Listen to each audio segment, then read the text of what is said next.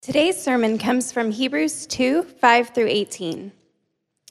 For it was not to angels that God subjected the world to come, of which we are speaking.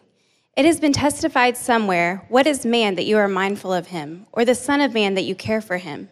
You made him for a little while lower than the angels. You have crowned him with glory and honor, putting everything in subjection under his feet. Now in putting everything in subjection to him, he left nothing outside his control. At present, we do not yet see everything in subjection to him, but we see him who for a little while was made lower than the angels, namely Jesus, crowned with glory and honor because of the suffering of death, so that by the grace of God he might taste death for everyone. For it was fitting that he, for whom and by whom all things exist, in bringing many sons to glory, should make the founder of their salvation perfect through suffering. For he who sanctifies and those who are sanctified all have one source. That is why he is not ashamed to call them brothers, saying, I will tell of your name to my brothers. In the midst of the congregation, I will sing your praise. And again, I will put my trust in him. And again, behold, I and the children God has given me. Since therefore the children share in flesh and blood, he himself likewise partook of the same things, that through death he might destroy the one who has the power of death, that is, the devil, and deliver all those who through fear of death were subject to lifelong slavery. For surely it is not angels that he helps, but he helps the offspring of Abraham. Therefore he had to be made like his brothers in every respect, so that he might become a merciful and faithful high priest in the service of God, to make propitiation for the sins of the people. For because he himself has suffered when tempted, he is able to help those who are being tempted. The well-known American storyteller Garrison Keillor claimed that you really didn't need Jesus to have a meaningful Christmas. Listen to what he said. Although you may decide that instead of Christmas carols, you're going to hold hands and breathe in unison, Christmas will still live deep in the cockles of your heart, or actually in your neocortex, stored as zillions of neuron impulses. It's your brain that sends tears to your eyes when you smell the saffron cookies that your grandma used to make, or you sing Silent Night. So Christmas is, number one, lights. Number two, food. Number three, song. Number four, being with people you like. You need no more. Now, some of you may brisket that statement. But whether you're a Christian or not, whether you're a follower of Christ or not, I think we can all agree that Christmas can become a holiday that's intended to evoke good feelings.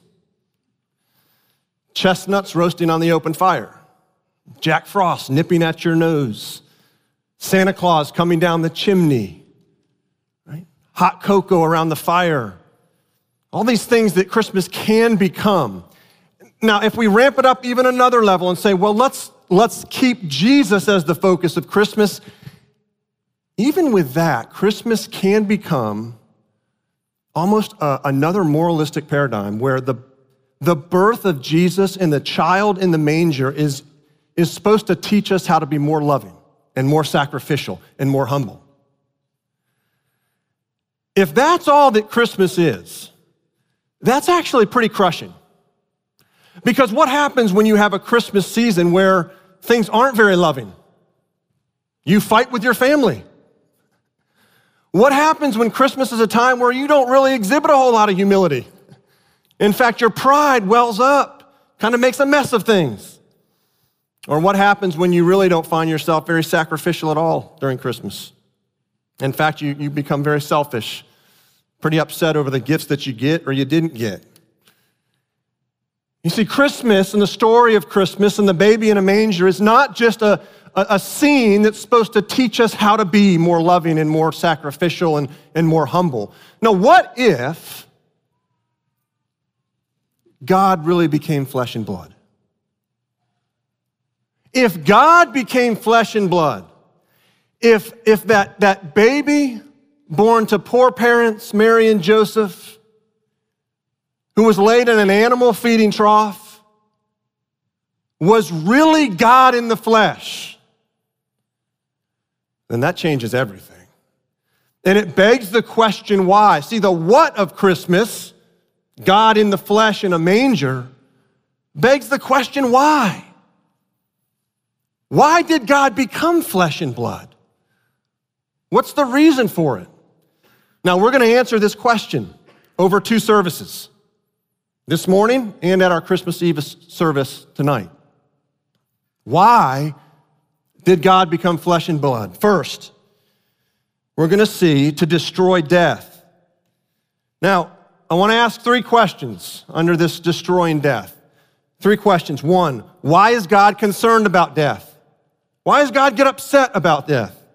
Second, why do we have a fear of death? Or what is the fear of death? And then finally, how does God actually destroy death?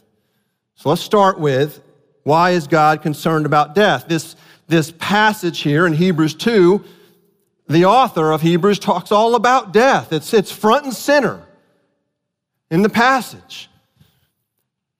And the author is making the connection between Jesus' birth, the incarnation, and how that destroys death. But you have to ask the question, why is God concerned about death? Why is he even concerned about it? There's a number of religions that teach and believe that death is the liberation of the soul. That death is actually a good thing because it liberates the soul. The soul's in bondage to the body, and at death, the soul is released, and what really matters is your soul. In fact, every major world religion outside of Christianity teaches this to some degree. The Eastern philosophies and the Eastern religions teach that matter, material stuff, is really just an illusion. It doesn't exist. That the soul is real and that matter is an illusion. And so it doesn't matter. The soul is what counts. Or if you look at Western philosophies and Western religions, dominated by Greek thought, those teach that matter or material is bad, it's dirty, it's polluted. And so salvation is getting free from that. Freeing the soul, liberating the soul. Christianity is absolutely different. Christianity says that God is concerned about death. He's upset by death. Why? Because it's destroying the material. It's destroying your flesh and blood. That's what death does. And God is upset by that. He's concerned about that. Because we see in the scriptures, in the story of the Bible, that we have a God who cares about flesh and blood. I had a seminary professor, and I'll never forget it. I don't remember much of seminary. Maybe I shouldn't say that. But I remember this. Dr. Kelly. He said, God loves bodies. And I thought, that's weird. No, God cares about bodies. He'd say it over and over. What was he saying?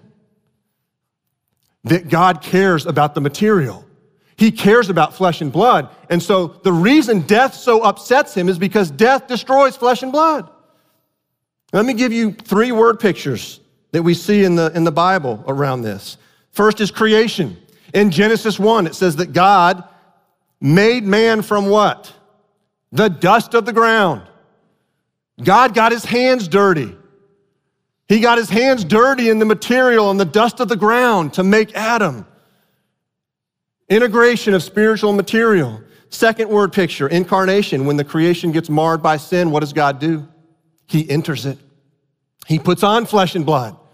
He puts on the material. He hungers, he sweats, he gets tired. Why? To redeem flesh and blood. Third picture, resurrection. When Jesus rose from the dead, he appeared to his disciples. And what'd they say? It's a ghost. It's not really material. It's a ghost. It's a hologram. And what does Jesus do? Give me a piece of fish. And he eats a piece of fish in front of them. Why? To say, can a ghost do that? No, I'm real. I'm flesh and blood.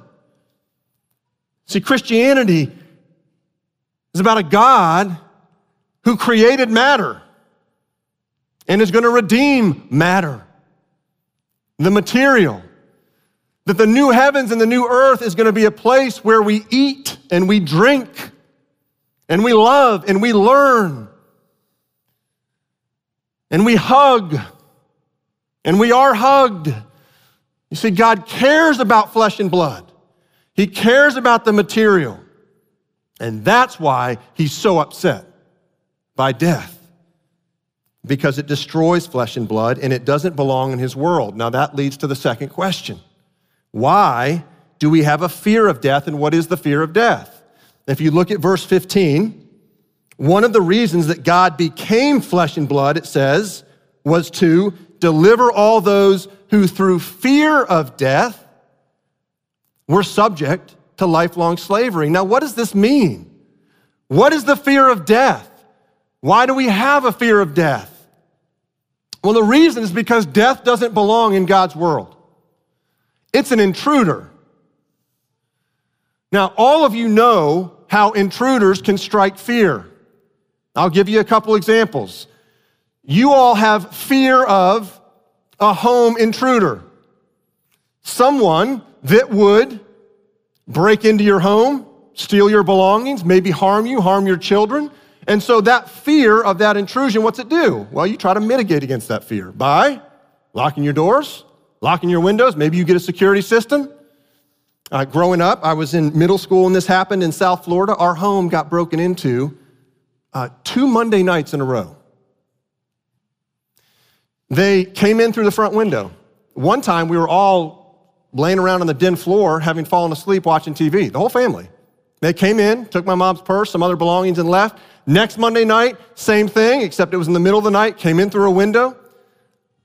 Guess what I did on the third Monday night? Guess what I slept with? My wooden Louisville Slugger baseball bat. And I was in middle school, so I had testosterone pumping through my new experience of puberty.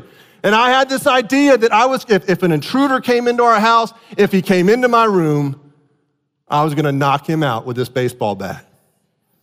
Now, my bark was probably a lot louder than my bite. He didn't come. We didn't get broken in on Monday night. But I was scared. Because that person, whoever it was, didn't belong in our house. It was fearful. Disease that intrudes your body. We have a number here at East that are sick, have had cancer, right? The dreaded diagnosis of cancer, right? There's a fear of disease intruding your body, whether it's cancer or something that devastating. There's a fear there. Why? Because disease doesn't belong. Death is the same way. The reason there's just an inherent fear of death is because there's an understanding, whether you acknowledge it or not, that death doesn't belong. It's not natural. It's an intruder into God's world, into our lives. And so it strikes fear. Now let me get more specific. What are the reasons why we actually fear death, this intruder, right, that comes into our world, that comes into our lives? Well, the answer to that question depends on where you're at with Jesus Christ. So I'll give you 2 scenarios. If you're not in Christ, meaning you haven't placed your faith in Christ, there's a fear of death that's tied to a fear of judgment. Now let me explain. There's a tendency for you to suppress truth, the scriptures say, that you suppress truth about who God is. And you can suppress it by engaging with atheism, to say God doesn't exist, or agnosticism, to say God exists, but he's not knowable, or maybe a false religion, right? You can suppress that truth. And what it is it's a suppression of deep down this God awareness that you are sinful and that there's a judgment day coming. And so while you're alive, you can keep God at a distance, or you can try to. You can avoid church, you can avoid Christians who bug you. You can avoid the Bible. You can avoid all of that to try to stay clear of God, but death is that great equalizer. When deep down there's an understanding, I'm gonna face my Maker. And I'm gonna have to give account for my sin and for my rebellion. And there's a fear there, because deep down we know that we're sinful, that we can't pass through Judgment Day. You know, last week, we had an older retired couple that moved in across from our house. House had been on the market for a long time. They moved in, and so the moving truck came, big semi-moving truck, came in from Washington.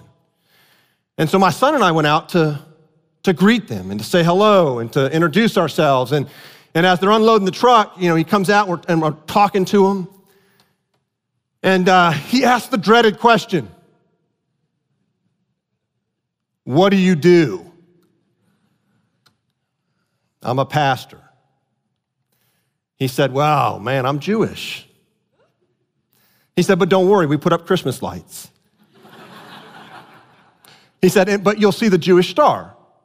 But then he goes on to explain, he said, and I don't know how we got here, but he said 2 years ago in Washington, he said 2 years ago, my son died of a heart attack. He was young. He had a wife and 2 teenage children.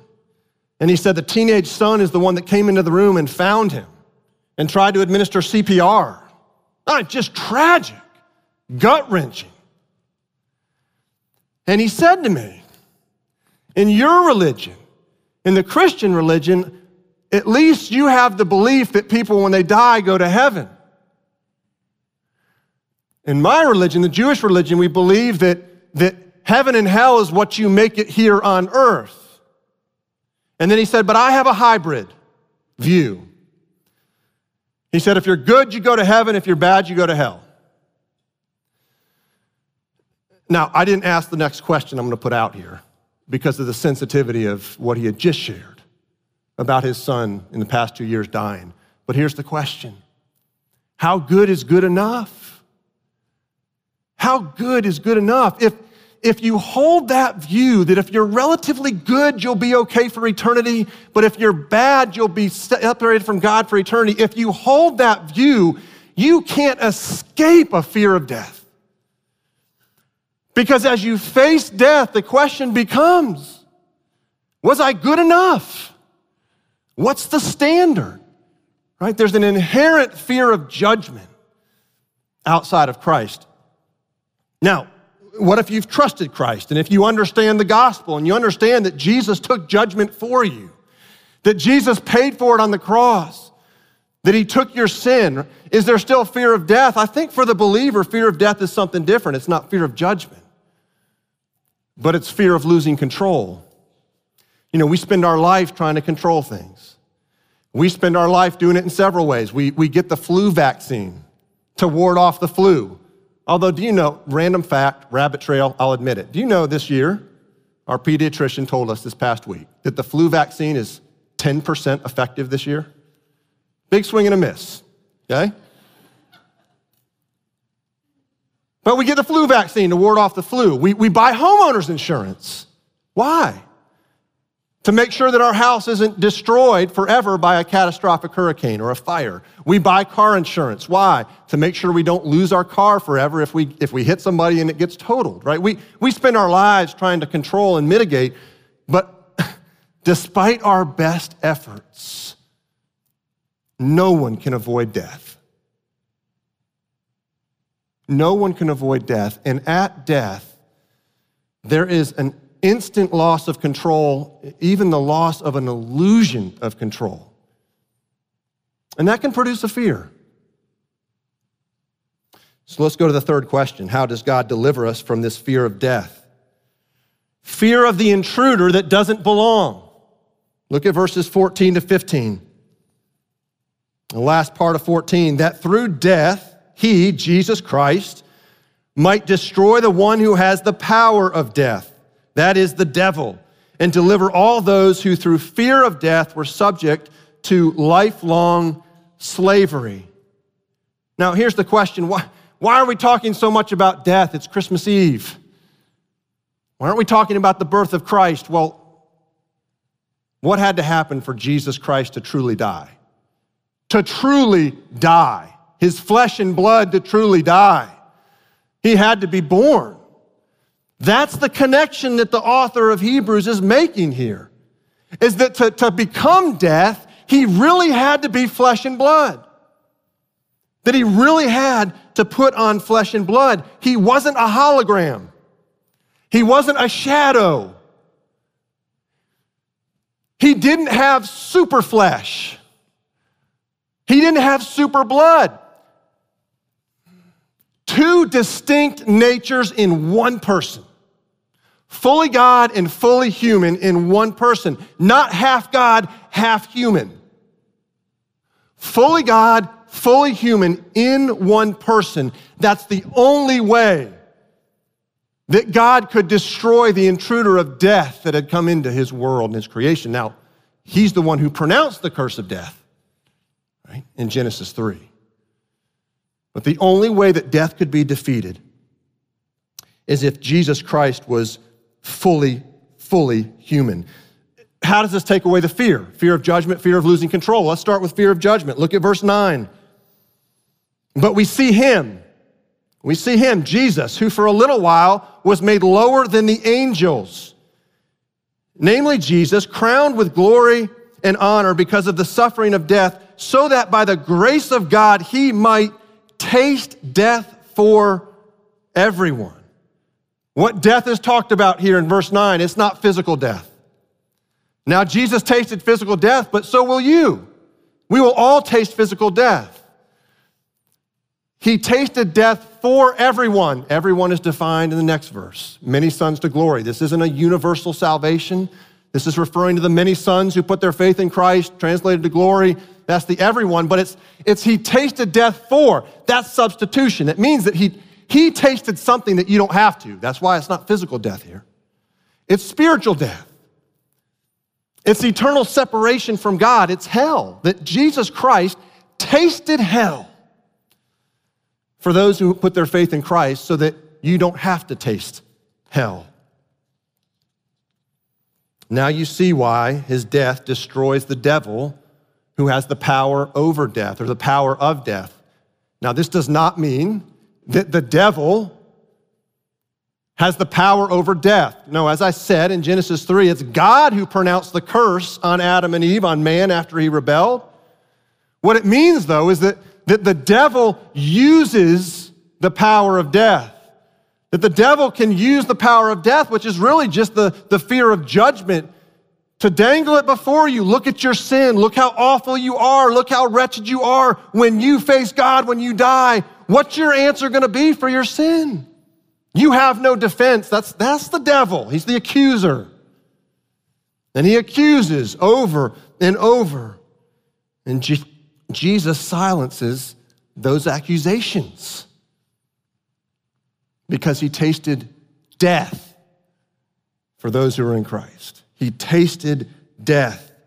And so that fear of judgment is taken away because Jesus took judgment. Now, what about the fear of losing control? Well, earlier in verse 8, it says, now in putting everything in subjection to Jesus, he left nothing outside his control. That Jesus is in full control. John, the writer of the Gospel of John, and the writer of Revelation, when John has a vision, right, that is the book of Revelation, and when he meets the risen and exalted Christ in Revelation chapter 1, listen to this interchange between John and Jesus. Revelation 1, 17 to 18. John says, when I saw him, the risen and exalted Christ, I fell at his feet as though dead. But Jesus laid his right hand on me, saying, fear not. I am the first and the last and the living one. I died, and behold, I am alive forevermore, and I have the keys of death and Hades. See, Jesus says, fear not, John. I've got the keys to death. Death doesn't have the final word anymore. Death is not sovereign over you. I have the keys to death. Jesus is sovereign over death. And so the fear of losing control when you die, there's no fear there because Jesus has the power over death, the keys of death. He's in complete control. He removed spiritual death with his first coming. He will remove physical death with his second coming to eradicate it completely. But Romans 8 says that neither what? Death nor life can separate us from the love of Christ. There's no fear of death. So why did God become flesh and blood? First, to destroy death. Second, to be with you. To be with you.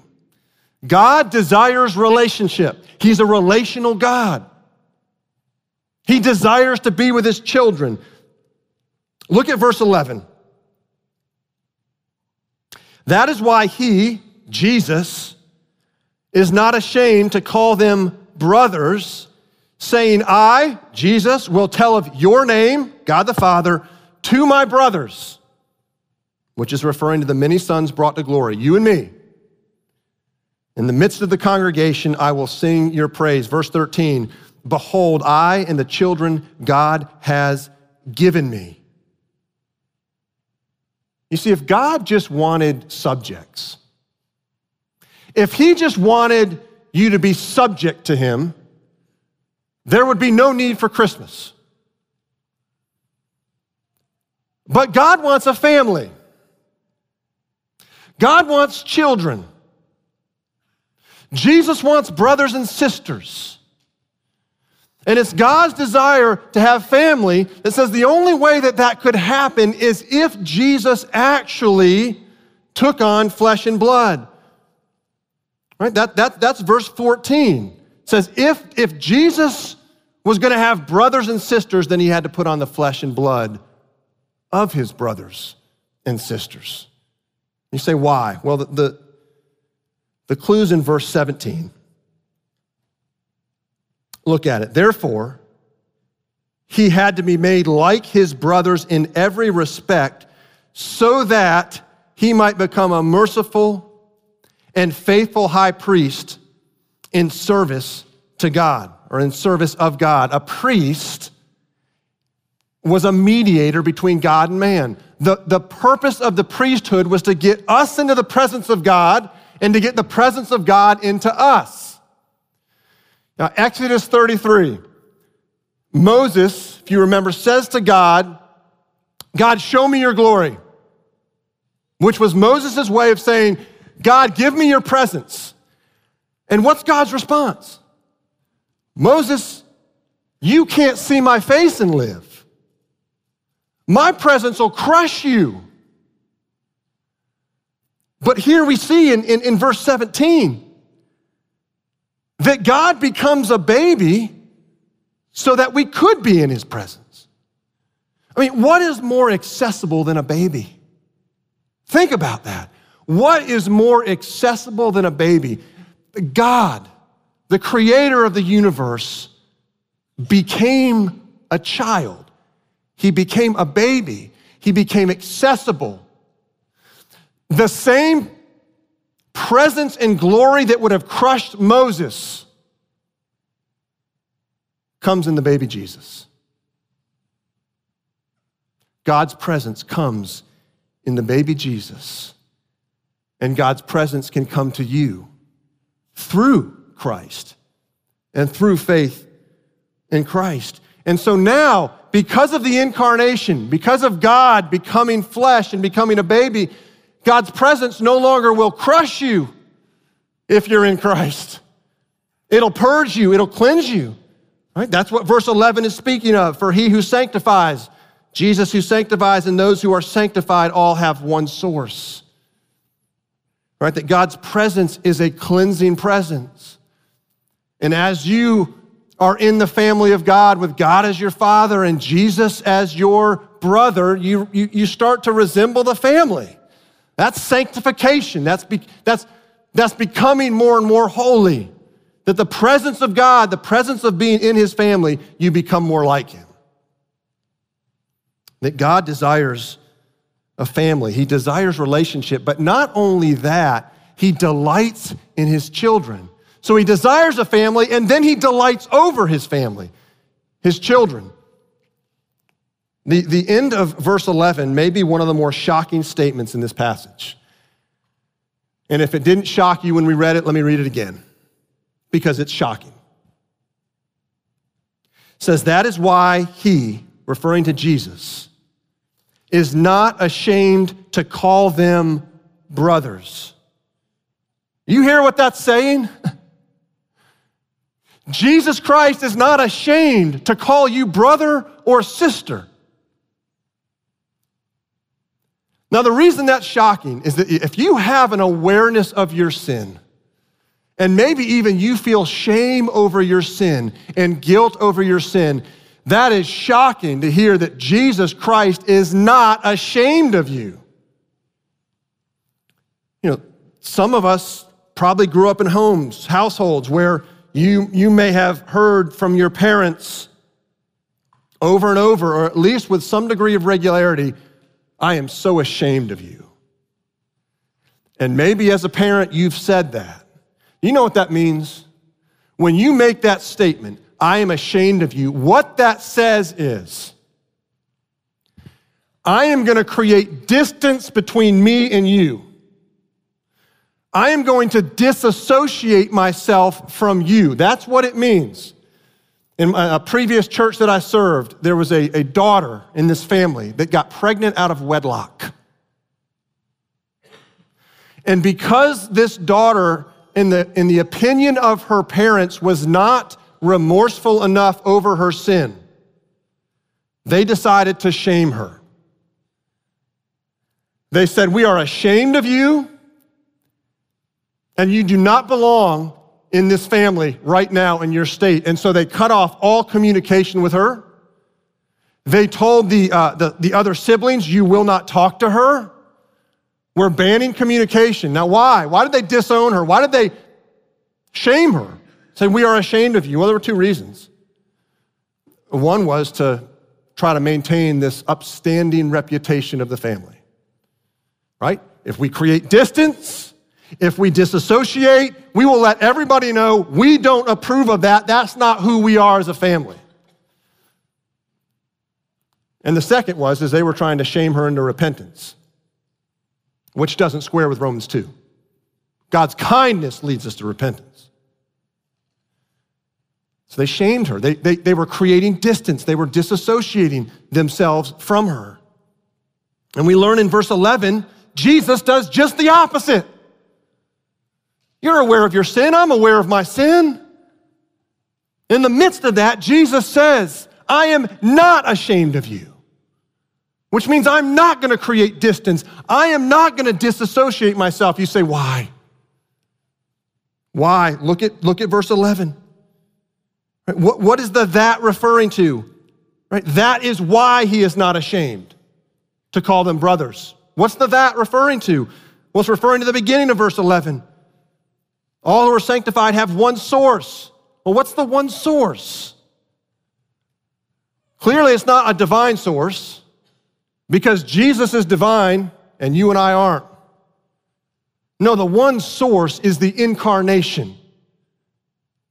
One source that Jesus Christ took on, became flesh and blood, was made like you in every way. He took on full humanity. Like I said, he wasn't a hologram. He wasn't a super flesh person or a super blood person. No, he took on your full humanity. And that's why he's not ashamed to call you a brother or a sister, to call you a sibling, because he shares your humanity, every part of it. Listen to this, every part of your humanity except for sin. And sin, Jesus not having sin doesn't make him less than human. Why? Because sin was not a part of the original design of humanity. The original design of humanity was not with sin. Sin is an intruder, just like death is an intruder. Doesn't belong. And so when Jesus says, I'm not ashamed of you, he's saying that because he shares your flesh and blood. He's like you in every way except for sin. Think about this. You know, we experience shame over our sin. You may be ashamed of yourself, or you may have parents or authority figures that say, I'm ashamed of you. When Jesus says, I'm not ashamed of you, do you see the connection here? He's not saying, I'm not ashamed of you because you've had a good week, or a bad week, or a sinful week, or a sinless week, or that's not why he's not ashamed of you. If he was, listen, if his not being ashamed of you was connected to your sin, that would mean that his not being ashamed of you depends on the intruder that doesn't belong. No, Jesus says, I'm not ashamed of you. Why? Because I share your flesh and blood. I share your humanity as it was originally designed. And, verse 11, I'm committed to sanctifying you, which says I'm committed to getting rid of this intruder called sin. It doesn't belong in you, and neither does death. So Jesus says, I'm not ashamed of you. You know, that's the negative. Said positively, is Jesus saying, I delight in you. I delight in you as brother and sister because I am like you in every way except for this intruder, sin, that I'm getting rid of. That I'm going to sanctify you and purge it from you along with death. If we can sum this up, why did God become flesh and blood? Is to destroy the intruders, to destroy death that doesn't belong, to destroy sin that doesn't belong, so that God could be with you, delight in you, love you, and live with you for eternity. In a family that you can't even imagine what the dynamics are like. In this time of year, I recognize, and we all recognize, that around the holidays and around Christmas, some of you have wonderful family experiences. Some of you are dreading Christmas Day or the day after. That's just a reality of the world we live in that's broken. And God says, I'm building a family, and the dynamics of this family in the new heavens and new earth with me as Father and Jesus as your brother, and you as brother and sister without sin and death and crying and pain, it's going to be amazing. Just how I intended it to be in the beginning. And so what do we celebrate Advent? We celebrate Advent because Christ has come. And he has put on flesh and blood. And he is like you in every way except for sin. And therefore, there's a third point to this sermon. Come back tonight at 5 p.m. There's a tremendous amount of joy that erupts in the heart when you understand that Jesus actually took on your full humanity. He is your brother. You are his brother or sister. Let's pray.